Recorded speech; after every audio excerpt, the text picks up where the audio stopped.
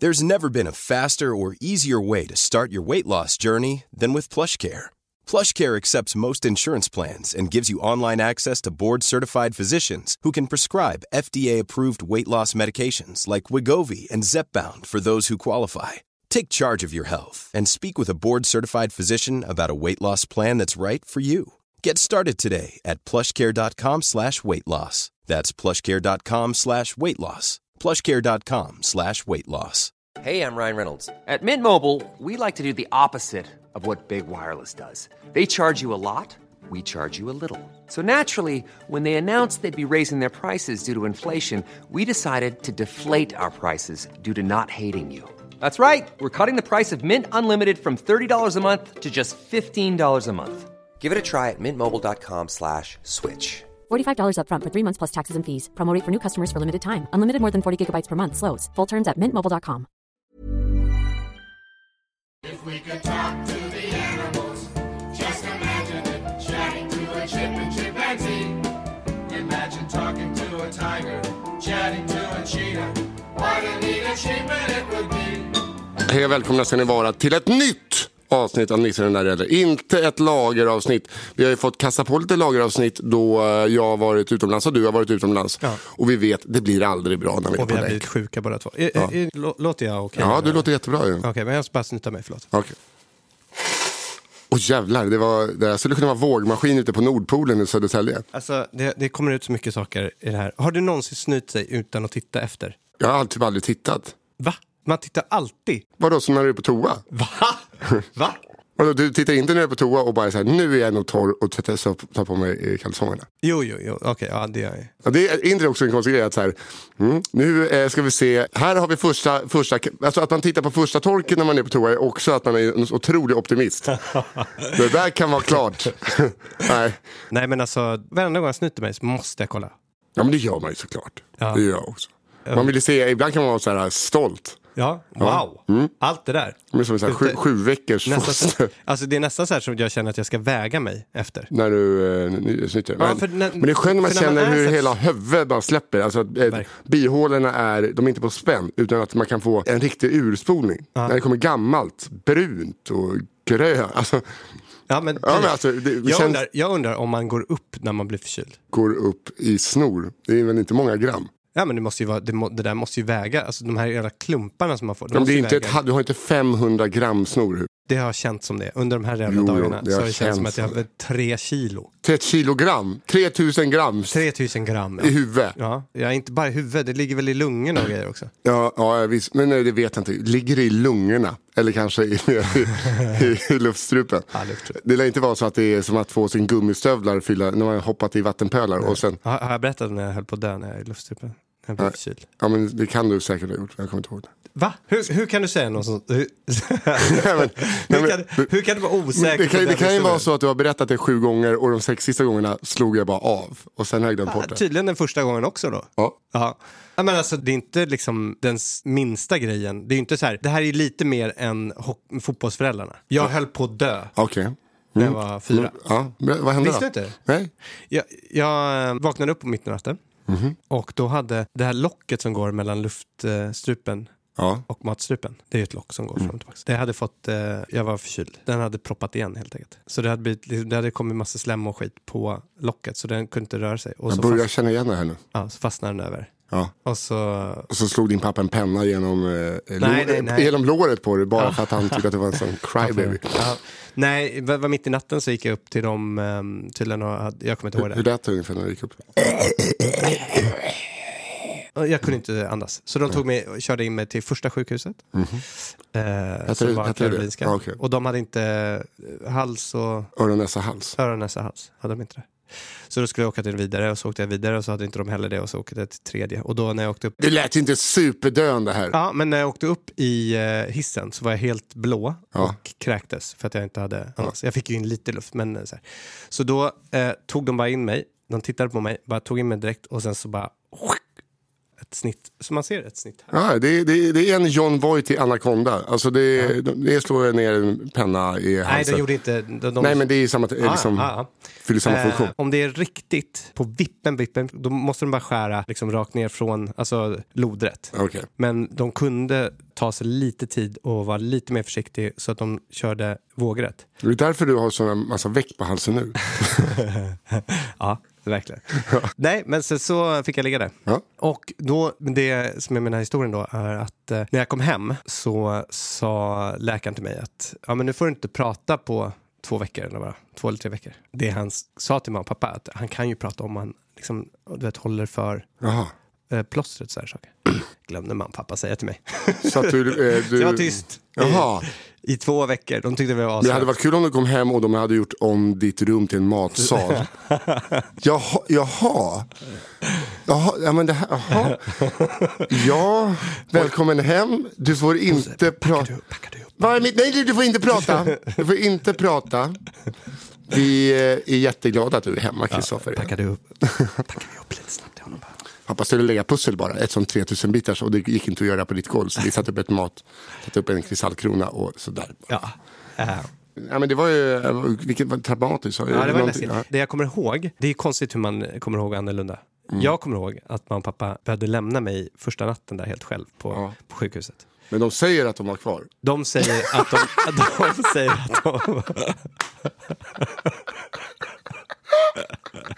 de säger att det var bara några timmar. Att de behövde gå ut några timmar. Ja, de var ju på riktigt hemma och tömde ditt rum. De hade väl någon middag. Men de hade väl någon middag. Eller och de spelade på Eurojackpot.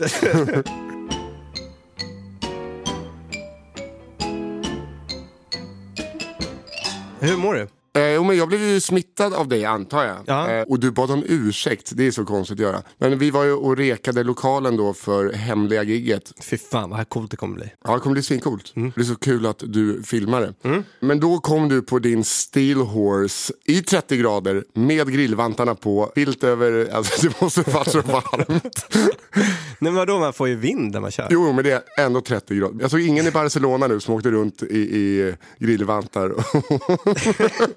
Jag tycker det är så skönt. Men det var ju sjukt. När man kommer till den här åldern, alltså hålla knäna varma. Ja. Fy fan vad det är. Lederna, det är göttigt alltså. Nej, men då kom du och bara, vi kramas inte, jag mår superdåligt. Då hade du legat i feber och hostig och hela jävla pissskiten. Jag var mitt i det. Ja, då kände jag så här, det där vill jag verkligen inte ha. Nej, det vill man inte. Vi går upp, får varsin Loka, Marcus då, min producent, tar en läsk. Vi går ner och pratar lite, har druckit halva var, och sen står jag och bara flunkar i mig resten av en Loka, och du säger, nu tog du min, va? Ja, alltså det var ju då fanns några så här saker som man känner att en flaska stod på ett barbord som var lågt. Som jag hade suttit vid. Ja. En flaska stod på baren, på bardisken. Som var hög. Och den låg precis bredvid min jacka. Den som du hade hållit på och pratat om rätt mycket. Den låg rätt nära där. Jag tänkte så här, jag sätter min flaska nära. Nästa gång kan du väl skriva sjuk på flaskan. Jag tänker, det här kan du inte ta fel på. Men ja, jodå. Nej, men då var det så att när jag drack den och du bara, nu tog du min. Alltså jag kände verkligen hur kroppen angreps. Jag bara, fan, nu fick jag till och med ont i nacken, så feberont i nacken, bara psykologiskt. Aha. Vaknade upp dagen efter, frossig, ska sätta mig på tåget till Bengtsfors. Vad härligt. Du vet när någon har för ett halvår sedan bara, fan, vill du göra det här gigget? Men det är ett företagsgig, jag tar mer betalt för ett företagsgig. Jo, men det här är upplagt som ett klubbgig. Vi kommer ha klubbloggan bakom, det är fler komiker. Det är ett klubbgig bara på ett företag. Ja, men okej, då gör jag det. Då är det, ja, vi skulle vara fler komiker, det skulle vara en klubb, alltså som en företagsgig, fast en... fast det är ändå ett företagsgig. Jo, men det skulle vara flera, därför fanns inte samma budget. Okay. Och att det skulle vara ett klubbgig på ett företag. Inte jag som går upp till desserten. Ja, fast det är ändå lite samma sak. Jo, men alltså såhär, jag känner såhär, bra, jag hade gått på det också. 12 000 såhär, bra klubbgigsgage, tänker jag. Företagsgigsgage. Ja, det är jävla bra klubbgigsgage. Men företagsgigsgage, dåligt företagsgigsgage. Framförallt när man ska åka till Bengtsfors i Dalsland. Ja. Så jag kommer sätter mig på tåget, och då är det bara jag. Det är så Auschwitz-varmt i... Du använder den Auschwitz... Ja, det var okej. Supervarmt. Alltså, för det var... Så här, det var lite varmt. Ja, men du vet... Jag kan tänka mig på det där tåget till Auschwitz. Alltså, de hade, jag backar. Det var nog rätt... Det var en folk dålig. Var rätt nära. Och det här var första klass av breda sätten. Ja. Jag tar tillbaka det där. Men då satt jag i alla fall singelsäte mitt emot en kille. Det enda fönstret som är öppet, det är vid våran. Och det är typ så det fanns fönster att öppna? Och öppna, ja. Liknelsen är fantastisk. Ja, men jag känner mig dålig som hade den. Liksom, jag tar tillbaka det 10 gånger då. Men då är den neddragen och så åker vi så att den enda liksom, tilluften vi har är från vårat fönster. Det bara plöjer in i mitt ansikte. Så jag sitter iskall i ansiktet. Men jag vill inte vara den som gör det varmare för alla andra i vagnen. Nej. Så jag sitter i 3 timmar med liksom piskande... Va? För jag vill inte säga, liksom, de andra tyckte väl det var svalt och skönt. Men det liksom drog igång min... Och det fanns ingen annan plats du kunde sätta dig? Jag var fullbokad flight, höll jag på att säga, tåg. Nej, men så då fick jag den här pissen och han är mitt emot så att han satt vad gött det är. Ja, och det är inte så här som man kan ställa sig upp då. Hörrni, nu har jag suttit där 1 timme. Är det någon annan? För annars stänger jag fönstret. Alltså fan, man är feg. Jag sköt det lite på slutet, sista halvtimman. Okay. Nej, men då kommer fram, hämtad av Erik Axelsson då, som kör Värmlands, han har som humormagnat i Värmland. Och Dalsland då nu. Och då är det, alltså det är jag och han. Det kommer fram, Karlstad. Så tänker jag så här, hur långt är det till Bengtsfors? Ja, men det är ju typ 2 timmar bil, 1,5 kanske. I hans nya turnébuss. Karlstad kommer i bussen, så åker vi där. Hade han... Ja, han gör ju massa grejer då, i Karlstad med omnejd. Och då kommer vi till Bengtsfors. Och så vad är det vi ska gigga för? Jo, men det är ju pappersbruket i Bengtsfors 100-årsjubileum. Så när vi kommer till stället, då är det ju, möter vi några 100-åringar som är så här, vet ni vad partyt är? Och då, alltså Bengtsfors bor typ 2500, 3000 kanske. Det är helt ödsligt. Och vi ska gå på runt 8. Klockan är här 4. Oj. Så då får jag sitta i ett bakrum medan coverbandet Poptimisterna soundcheckar. Med genren, var det där just ett Thomas Ledin-medley jag hörde? Du har ändå vågat för 100-åringar att köra Thomas Ledin. Jo, men, ja, och du vet sångaren Lider, han vid Casio-syntar och headset och det är... Och så sitter vi där bak och så får jag sitta där i 3 timmar och sen går vi ut och tar en liten promenad och sen bara skjuts det upp och så kollar jag ut och så det är dagsljus, det är lite så Torsk för Talling-vibbar, det är väldigt få människor i rummet kontra rummets storlek. Det är en bra klubb helt enkelt. Ja, det är ingen backdrop. Nej. När har du... Vet du vad det här är? Vet du vad har du hälsat på de andra komikerna? Nej, det är jag och Erik då. Jaha, okej. Nej, det blev inte som... Nej, det var inte andra komiker. Det var en förkomiker till vet du när jag stod där och febern började verkligen mosa sig in i huvudet på mig. Tänker jag, det är som mitt första företag som jag gjorde med Kristoffer Linell. Julfikat för kommunalanställda i Gnesta. Det satt brandmän, någon städare, någon bibliotekarie och hatade mig i 20 minuter. Ja, jag satt ju, fan vad jag fick jobba efter dig alltså. Du körde ju din föreställning. Ja, men varför skulle jag göra Nej, men du skulle ju göra det. Ja. Din yoga, men du fick ju avbryta det. Ja. Och men det var ju, alltså de förutsättningarna. Ja. Okay. Bara det, alltså, nu är det här mitt jobb. Och Erik körde 20 minuter. Sen skulle jag köra 20 minuter. Hur gick det för Erik då? Ja, men det funkar bra. Ja. Och sen gick jag upp och du vet... Körde någon AIK-referens? Ja, för Jansson, vad heter han? Robin Jansson. Nej, jag gjorde inte det. Jag tänkte... Man vill ju följa honom. Hans första... Jag har inte sett hans första intervjuer i USA. Vad är det? Washington? Jag vet inte, men... Jag tror men alltså, hans engelska. Jag vet, alltså, han kanske är asbra på engelska. Det är kanske som Stefan Löfven kommer in med någon sån Oxford-brittiska. Ja, jag vet inte fan alltså. Han skulle kunna överraska där. Men fördomen i mig säger ju att den ändå låter rätt härlig. Ja. Den lät väldigt härlig. Men när man har varit i Bengtsfors så får man ju mer respekt för honom. Ja. För att det är inte jättekul i Bengtsfors.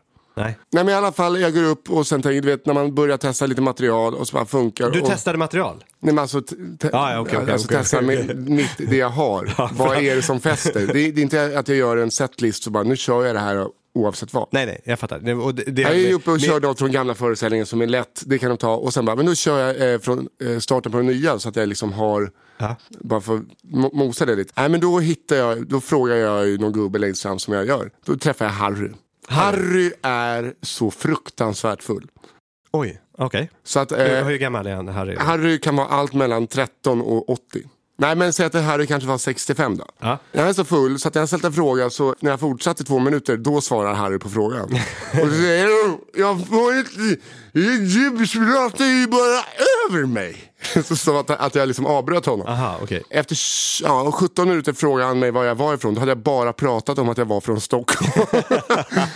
Nej, men så då liksom, det blev ju ett helt gig då att prata om Harry. Och jag kände mig så elak för att allting var ju på Harrys bekostnad. Alla skrattade, så att jag skrattade åt Harry av hans kollegor. Och det du vet... Ja, man får ta det. Om man sätter sig långt fram och är full på en... men han visste inte vad som var scenen. Och Harry heller, när under mitt sätt gick fram till typ chefens fru, han hade inte läst memot om Me Too, verkade det som. Okay.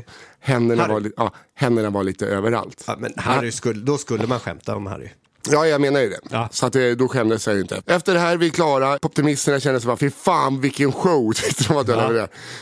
Jag vill bara därifrån. Tänkte, nu ska vi åka till Säffle, Kroksta herrgård och bara kunna gå och lägga mig och titta på Handmaid's Jag tror Tale. du skulle åka hem då. Ja, men det var ju utlovat. Ja. Det var utlovat att jag direkt efter gig skulle jag ju få åka hem. Men Erik kände, nej. Men jag känner också, det hade nog inte gått. Nej, okay. Men det var liksom det jag tackade ja till.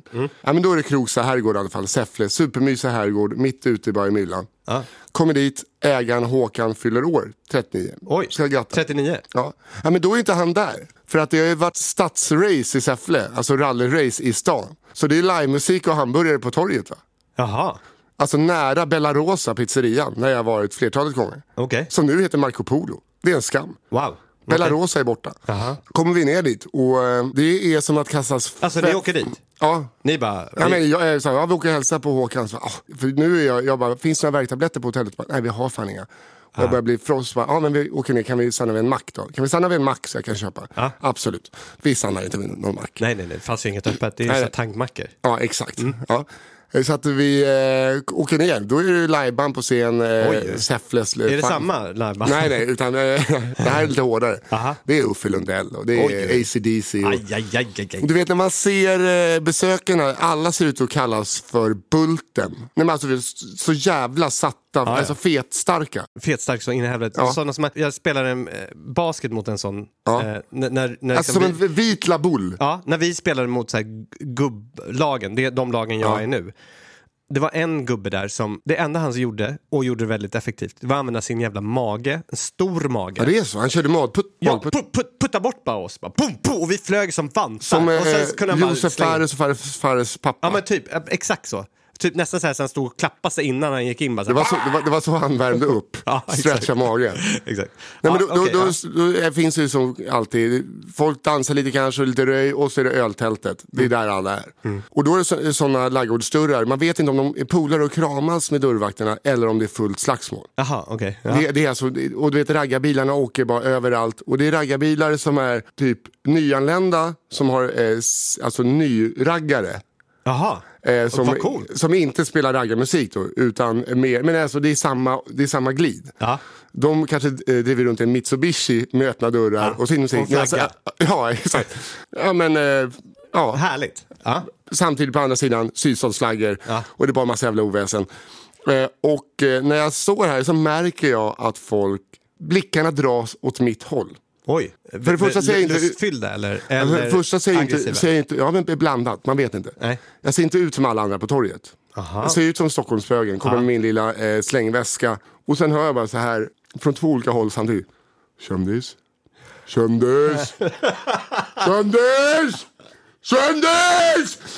Och du vet, först bara känner jag fan, de vet vem jag är. Och det blir lite härligt. Lite härligt. Och sen hör jag bara hur det liksom, det här är ett hot. Kändis! Du vet att de bara så här ska... Den enda i Säffle som har varit på tv är på sådär torget. Nu ska han få den jäveln. Oj, de ska sätta dig på plats alltså. Ja, men så var känslan. Så att vi hittade inte Håkan här vid öltältet. Erik bara, vi går en bit och kollar. Och så går vi upp och hamnar på någon restaurang. Så de vet ju också att du går med Erik. Eller? Ja, för det måste ju vara, om han åker runt där och en turnébuss också. Ja. Så måste de ju veta att hans gäster, kändisar. Ja, men, ofta. Ja. Alltså, no offense, de kanske kände igen det också. Jo, men jag tror också så här, har du varit på SVT någon gång? Eller på P4? Alltså, ingenting mot Säffle. Det var ju lite mot Säffle. Men sen sätter vi oss längst inne i hörnet på en restaurang. Och då börjar det bli, för att helt tomt här inne, då börjar det bli som att jag är liksom den första mörkhyade i byn. Nej. Det här låter självgott, men det här var alltså så här, jag är inte en kändis. Alltså det är inte Johan Glans. Men varför kan du inte få vara det en kväll? Ja, men i Säffle. Ja, då börjar liksom alla ta varvet till toaletten för att ta en titt på Stockholm. Och då blir jag också så här, fan det kommer ju smälla här snart. Nu, alltså varför känner du det? För att vibben som var i luften i Säffle alltså, City. De kollar inte, det var inga som bad om så här, selfies och autografer? Nej, men sen ska vi när vi har käkat gå tillbaka till torget för att se om Håkan är där. Står jag och då bara ser jag står och tittar bara rakt fram. Då ser jag i båda, jag ser liksom panorama. Hur bara först någonting kommer från höger, mörkt, och så bara stannar upp. Sen till slut på vänstersidan så bara det tar aldrig slut. Tills jag hör en liten röst som bara så. Komikern. Då var det en farbror liksom, som har vadat och då var det så här, vad gör du i Säffle? Vad gör en inom citationstecken känd människa i Säffle? Men han var den enda som vågade sig fram. Då var den äldre, då kanske han hade sett på Robins för ett år. Alltså något sånt. Måste du alltså här? Nej, men man måste, jag har varit men jag måste känna på folket, va? Du måste känna liksom hur ni har det. Nej, alltså, jag har varit i Bengtsfors och uppträtt för pappersbruksarbete. Fan, du ska alltid svara bara, letar material. Jag letar material. Ja, letar material. Peka mig på det roligaste du vet där. Nej, men så att då började det bli lite så här. Men vad gjorde den här som stannade då? Jag vet inte. På andra sätt? Men gubben han väl före. Jaha, okej. Nej, men och sen i efterhand lämnar jag inte livrädd utan lite sur för att ingen ville ta bild. Men just så här kändis. Alltså, men det hörde folk på riktigt hörde folk säga. Och vet, när man hörde det tredje kändis, när man hörde det där är ett förklätt hot. För de ville bara ha att jag vände mig om. Jag vände mig aldrig om. Jag gick ju... Alltså, de ropade på att du skulle vända dem. Jag tror de pratade med varandra. Kändis! Nej, det var ju som att hyenorna i Lejonkungen. Titta rakt fram, gå. Vad sa han Erik då? Erik, han hörde ingenting. Okay. Men han känner sig bra. Han är ju liksom från landsbygden, så att han har nog kramat någonting som svimmar någon gång. Han känns ju som att han kan slå någon med en träsko. Liksom. Ja, okej. Och min fråga då, träffade du Håkan? Ja, jag träffade Håkan, gav honom en kram, grattade honom. Men vad då känner du? Jag har ju varit och giggat där på hans ställe 2 eller 3 gånger. Alltså, okej. Det var därför du bodde där också? Ja, exakt. Och då sa han så här... Annars skulle det vara väldigt, väldigt trevlig. Jaha, den här går. Är det Håkan? Ja, okej. Och han är där inne och jag måste åka och krama honom. Han sa det bara, mamma, pappa, mormor och du är de enda som har grattat mig idag. Då hade alltså åkte Erik ner utan att säga grattis. Då vi skulle åka ner för att säga grattis. Nej, men. Han blev jätteglad, vad fint. Ja, vad trevligt. Ni som kommer nu på den hemliga festen. Ja. När ni väl kommer fram. Ni kan ju gärna när Nisse kommer ut på... Nej, gör ni det så åker ut. Jag kan säga, det är många stora dörrvakter. Kändis!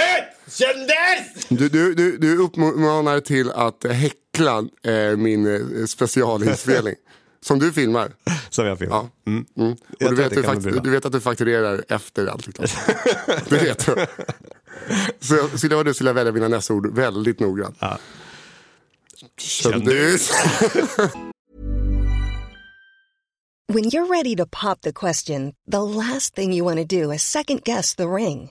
At BlueNile.com you can design a one-of-a-kind ring with the ease and convenience of shopping online. Choose your diamond and setting. When you find the one, you'll get it delivered right to your door. Go to BlueNile.com and use promo code LISTEN to get $50 off your purchase of $500 or more. That's code LISTEN at BlueNile.com for $50 off your purchase. BlueNile.com, code LISTEN. Many of us have those stubborn pounds that seem impossible to lose, no matter how good we eat or how hard we work out. My solution is PlushCare. PlushCare is a leading telehealth provider with doctors who are there for you day and night to partner with you in your weight loss journey. They can prescribe FDA-approved weight loss medications like Wegovy and Zepbound for those who qualify. Plus, they accept most insurance plans. To get started, visit plushcare.com/weightloss. That's plushcare.com/weightloss. Planning for your next trip?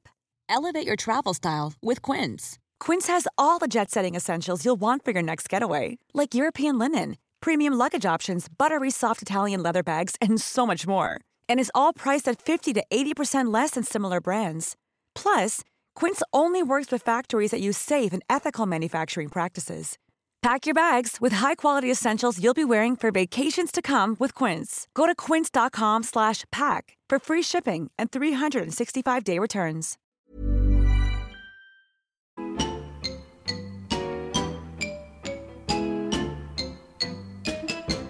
När jag var i Grekland träffade en kille som håller på och övervaka han är där, personen på plats för ett bygge. Ja, men de bygger massa hus och säljer till folk liksom. Mike Brown från Kanada heter den här killen. Ja, men vi satt och käkade middag där. Jag var på Kreta då i några dagar efter bröllopet. Jag var på bröllop i Aten och sen så var jag på Kreta. Och där när vi sitter och pratar, jag har aldrig träffat den här Mike, men min kollega har ju träffat honom och känner honom innan. Och han var astrevlig, alltså verkligen så här, tog hand om oss och så här, bara kom in hit i han hade ju ett hus där och så bara kom in hit när ni vill, om ni vill bara gå in i kylen, ta vad ni vill och det är bara kul att vara här och alltid så här, fixade frukost till oss. Ja, men han tog hand om oss väldigt bra, så det var trevligt. Men nu när vi sitter och käkar middag en kväll så börjar vi prata lite grann om men hur det är i världen och sådär. Ja, men för att inte förstöra stämningen, för det var ju bara, så frågar jag inte så mycket om han var mot Trump så in helvete. Och jag liksom, inte några riktiga rasistiska liksom saker, förutom att jag tror inte han riktigt visste att Afrika var en kontinent. Jo, jag tror att han visste, men det kändes lite så här, han pratade om Afrika i sig bara. Det är lite som en gammal chef till mig och Fia. Syrans snubbe var från Västafrika, killen som jobbar disken var från nordöstra Afrika. Han bara, men ni har ju mycket gemensamt. Ja, okej. Det skiljer liksom. Aha. Men jag måste säga då att när jag bodde på Lidnersplan där förut, så där fanns det en restaurang som inte finns längre, men det var just västafrikansk mat. Och jag måste nog säga att jag aldrig har känt så här. Vad känner det står mellan östafrikansk mat eller västafrikansk. Alltså det är lite där. Jag visste inte vad västafrikansk mat var. Nej, men det är väl inte jättekonstigt. Du kan väl inte säga vad rysk mat är heller. Ja, om du tar Västryssland och östra Ryssland. Nej, men just att de hade gått ut så här västafrikansk mat. Jag bara undrar vad det är. Det kände för. Men det är sydostasiatisk mat eller västasiatisk mat? Ja. Kan du väl? Ja. Ena är friterade räkor och andra ja, men, i alla fall, skitsamma. Vi började prata i alla fall att han kände en gubbe som var hans liksom mentor i livet. Och den här gubben då var med på en massa så här träffade. Han skulle tydligen känna alla, eller väldigt många världsledare och presidenter och sådär. Och när han hade pratat med den här gubben då, så hade han börjat tänka och se hur världen var. Och då började vi prata om hans nästa projekt. Ja, men mitt nästa projekt är att jag ska skaffa en tomt i Kanada vid en liten sjö och ska bygga en liten resort-del där. Ja, tänkte vi. Det var trevligt. Ja, men så kanske jag ska flytta dit också. Så här. Jaha, vad kul att bo där ute. Så här. Ja, men det är ju inte riktiga anledningen. Vad menar du? Bunker, man. We need bunker. Jag bara, va? Vad sa du? Precis. Och det visar att han ska då skapa en resort med massa små hus på, där folk ska hyra över sommaren då. Men under det här, när han bygger husen, då ska han bygga en bunker. Och det är sen, all my friends do this. Bygger bunkrar där de ska kunna bo. Och så ska han hålla han på redan nu och samlar mat. Alltså så här, tydligen då typ så här havregryn, så tar man in i ugnen, tar in det på högsta, jag vet inte hur han gör, han tar i alla fall in det i ugnen på väldigt hög temperatur ett tag, och sen så tar han ut och sen sätter han i speciella så här, vakuumförpackade påsar, och då kan de vara där i princip hur länge som helst. Och sen så hade han och gjorde samma sak med ris. Ja, han hade massa produkter som han berättade för oss. Och vatten och såna här saker. Så han ska klara sig 2 år, tänker han. Att det ska finnas en bunker med mat för 2 år för hela sin familj. Alla sina barn, sina bonusbarn nu och sin nya fru. Tydligen inte gamla frun. Men han är alltså en prepper. Ja, en prepper. Har du träffat en prepper förut? Ja. Alltså det var så jävla spännande. Daniel Breitholtz är en prepper. Ja. Han berättade när jag var med Adam och company när jag var gäst. Vadå? För han var så här, att när han pratade med oss, han bara, men vadå, gör inte ni det här? Är ni dumma i huvudet? Jag har alltid 4 konserver hemma och lite ris. Ja, men jag tänkte så här, för min grej var då att jag tror nog inte att jag hoppas nog att jag blir de första som dör. Alltså förstår du, om det skulle vara, för han menar ju på typ så här, ja men vadå, snart kommer bensinen ta slut snart, och då kommer vi inte hitta några andra alternativ till transporter, vilket gör att dels så kommer vi inte kunna få producera lika mycket mat, Och sen så den maten vi har kommer inte komma ut till butikerna. Och butikerna kommer inte kunna hålla öppet då. Vilket kommer att bli kaos direkt. Så det här kommer hända jättesnabbt. Och relativt snart, tror han. Så att det kommer liksom, det kommer bli, och det bara kommer spridas över hela världen. Väldigt, väldigt, väldigt snart. Men jag var lite så här, vad fan, men vänta nu. Ska du sitta där nere? Med ditt jävla havre. Ja, i 2 år. Och inte veta om du kan gå upp eller inte. Och när du kommer upp, vad är det du går upp till? Alltså jag vet inte, då vill man ju... Ja, det är det jag frågar dig. Skulle du vilja...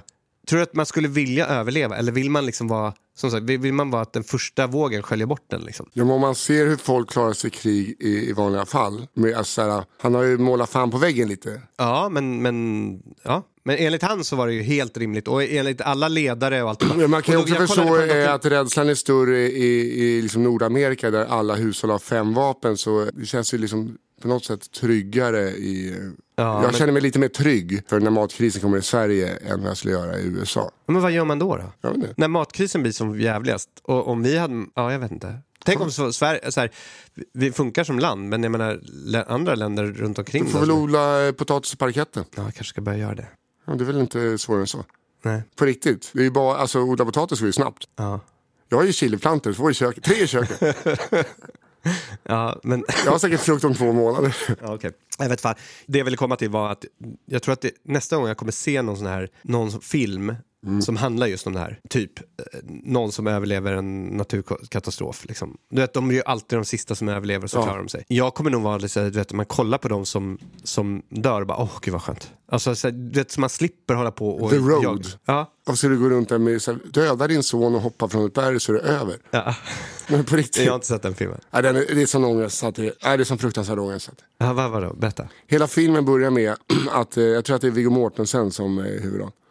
Att han sitter typ, han är hemma och så ser det bara liksom eldhav över hela himlen. Alltså det är bara liksom undergångs... Man får aldrig reda på vad som händer. Nej. Men sen är postapokalyptiskt är det bara liksom allting bara aska. Allting är dött. Det finns ingenting att inföda. Så att folk har ju börjat odla människor och spara människor. Det är det du får äta. Liksom. Fy i helvete. Så att folk åker runt och liksom försöker fånga upp mer föda. Och det är människor?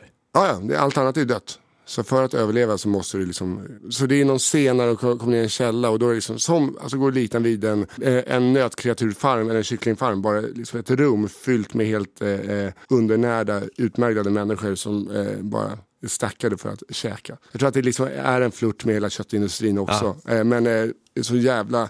fy fan. Men vad ska du... Men då skulle man ju dö. Ja, för att det är så här, vi ska få den mänskliga civilisationen att överleva. Nej, den skulle... Alltså det kan jag hålla med om redan nu, att den kanske inte ska... Eller? Den efter min generation. Shit, för jag vet att jag är... Och ni lyssnare, ni vet ju också att jag är fantastiskt naiv. Men jag blir ändå så här... Jag var ju på... innan bröllopet så åkte jag också till... För jag tänkte säga, jag kan inte bara åka dit över en helg. Jag måste bara säga, Aten. Luktar det illa i Aten? Jag var inte inne, vi bodde 20 minuter utanför. Vi har inte varit där på 15 år. Men däremot var vi åkte, när vi ändå skulle dit så var det en kompis, hon hade gjort en liten insamling. Som vi hade varit med och bidragit till. Och sen så hade vi fått upp typ så här 7-8 tusen spänn eller vad det var. Så inte jättemycket, men ändå. Och så åkte vi, och jag hade hyrt en bil. Så att vi åkte in till Hope Café, som det hette. Och som var för ett av de få alltså kaféer som bara förlitade sig på välgörenhet. Och försökte hjälpa till i flyktingförläggningarna. Okay. Så vi åkte dit och liksom träffade dem och fick se hela det. Alltså vi fick aldrig komma in i flyktingförläggningarna. Men vi träffade i alla fall de som höll på med det och hörde lite vad de behövde hjälp med. Så vad vi kunde bidra med och så. Så att och då tänkte jag väl inte på att det luktade jättemycket. Jag bara tänkte Barca, jag pratade med Anders Sparring om det här i deras podcast, att nu vet man hur det luktar på medeltiden. Ja, är det så pass? För jag har ju varit i Barca flertalet gånger innan, inte tänkt på det, men så fort du har alltså typ vattenbrunn, alltså dagsbrunn till, det var 50 meter är som att kliva in i någons ett medeltida arsle. Jävlar. Nej, så var det inte där var jag... Och jag har inte tänkt på det innan. Men det är så här, om man är också lite trött, lite bakfull och du vet bara blir pruttad av moder jord i ansiktet. Det är så jävla äckligt. Ja, verkligen. Men det var det jag tänkte säga. När jag var på andra sidan Grekland innan bröllopet så åkte jag dit och kitesurfade. Och då en dag när jag kom dit så blåste det ingenting och regnade. Så det gick jag bara omkring lite på stranden där. Men jag kunde fan inte gå mer än 100 meter utan att liksom så här, men jag kan inte bara ignorera det här. Så bara gick jag ut i vattnet. Typ du vet, det ligger ju plastpåsar överallt. Nu bara ta upp en plastpåse och så började jag fylla den. Och så till slut var det 4 plastpåsar så stora med bara... Och då hade jag hållit på alltså i 20 minuter och plockat bara plast. Bara längs hela stranden? Längs stranden. Alltså det var inte längs hela stranden. Jag kanske gick då... Ja, men låg det plast längs hela stranden? Ja, och alltså, badstrand? Ja, men du vet, enligt de här grekerna, de var så här, ja jag vet, vi här plockar hela tiden. Ja. Det bara kommer upp hela tiden. Bara... Men det är så jävla sjukt att det här är någonting. Det är inte så att folk just nu har börjat kasta liksom, plast i världshavet. Men nu har det blivit så pass mycket så att det börjar ta sig in igen. Ja, kanske. Jag vet det måste ju vara det. Ja, det måste vara det. Det är helt sjukt i alla fall. Alltså, det var inte så här så att det låg hela tiden. Men, och Grekland är för jävla dåliga på att återvinna. De är ju sämst på det. Vilket är rätt skönt, för jag fick höra det också. För jag träffade några som vi hade jobbat med där, när vi var där förra gången och spelade in Bachelor. De jobbar ju i hotellbranschen allihopa. Och de sa det de har fått göra nu under vintern, det har ju liksom försökt att leva upp till typ så här Apollo och alla touroperatörer liksom, att deras miljökrav, för de börjar bli hårdare och hårdare liksom, och ta bort hotell som inte tänker. Så det är ju skönt i alla fall. Ja, de driver på. Ja, heja. Ja, kul historia hade. Nej, men det är fan det är bra att det var ju bara du som plockade inte. Men det går inte. Jag var ju typ ensam där på stranden, så det vet jag fan, men ja. Men det är så här, har man plockat lite kan man ju inte sluta plocka. Nej, det går ju inte. Alltså man ville bara plocka mer och så ja. Och det var inte så svårt att hitta plastpåsar och plocka i. Right. Det var ju fan bara plocka upp en plastpåse, så hade du ju, ja, det var verkligen så. Sjukt alltså. Kapten Östman, hela havet är ett askfat. Ja. Det är för många som har tänkt sig genom året. Ja, verkligen. Du, men vi får hoppas inte bli sjuka. Vi skulle hålla det här avsnittet lite kort, tror vi, faktiskt, idag.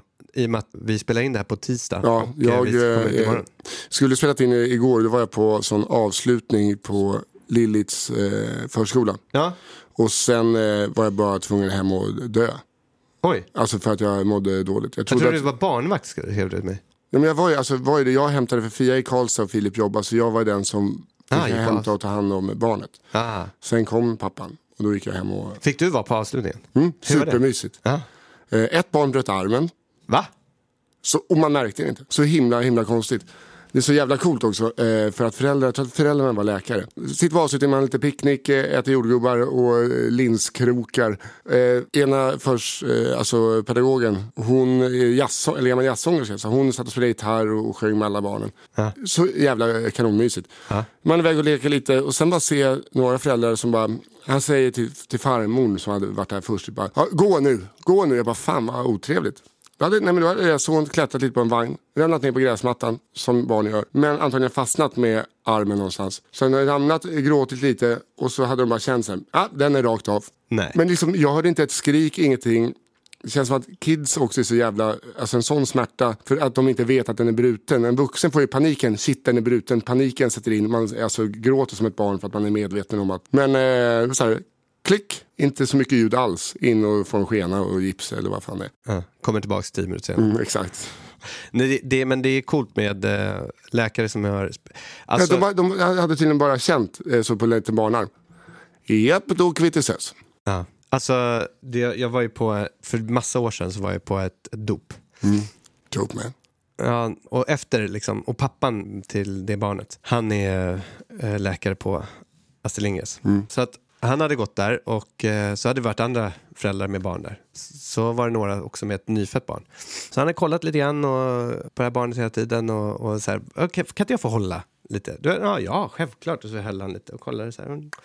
Gå tillbaka och så här. Sen så lite senare så går han fram till föräldrarna och bara så här, hörni, utanför så står det en ambulans nu och ert barn ska in. Och det var något som var fel då på det här nyfödda barnet som ingen hade sett. Men han hade ju sett det. Så han hade liksom tittat på det barnet och så bara, jag kommer inte ihåg vad det var. Ja, fått hålla lite. Ja, det var därför han frågade om han skulle kunna hålla lite, för då höll han ju på att undersöka. Och sen gick han tillbaka, det är helt lugnt, går och ringer en ambulans och så berättar liksom vem man är och bara, men vi håller föräldrarna lugna nu. Och sen bara, så nu kommer de, så de stod och väntade på honom och så hoppar de in. Och det gick bra. Ja, allting gick jättebra. Det är inte så, de gjorde inte som dina föräldrar att bara, vi har ett middagsrum. Nej, men det var jävligt vad coolt. Ja, verkligen. Roligt. Ska vi lämna på de glada orden? Ja, men jag tror vi gör det. Och vadå, det här kommer ut ungefär som vanligt då? Det här kommer ut imorgon. Ja, bra. Så att då, jag tror att biljetterna till Hemliga festen är slut, men jag har sett på Twitter att det är en kille som har 3 biljetter som har fått förhinder. Så gå in på mina sociala medier om man inte har biljett och vill ha, så finns ett par som vill sälja sina biljetter. Fan vad häftigt. Och jag lovar att det kommer bli... det kommer bli superkul. Det kommer bli jätteroligt. Och på torsdag så är jag i Vitabergsparken och kör stand-up. Så om man inte har fått biljett kan man gå dit och kolla. Så jag värma upp inför Hemliga festen lite. Gå in på Johannes Bränning eller min Instagram så får man information där också. Roligt. Och det är kul också att på lördag och på Hemliga festen så kommer jag vara där också och säga hej till er. Ja, exakt. Jag kommer ju vara till med ett studievärd, tror jag. Ja, det kommer det vara. Så att jag kommer vara på scenen där ett litet tag. Men det kommer kännas konstigt. Men det kommer kännas askul för mig. Ja, så vi ses på lördag. Ja. Hej då.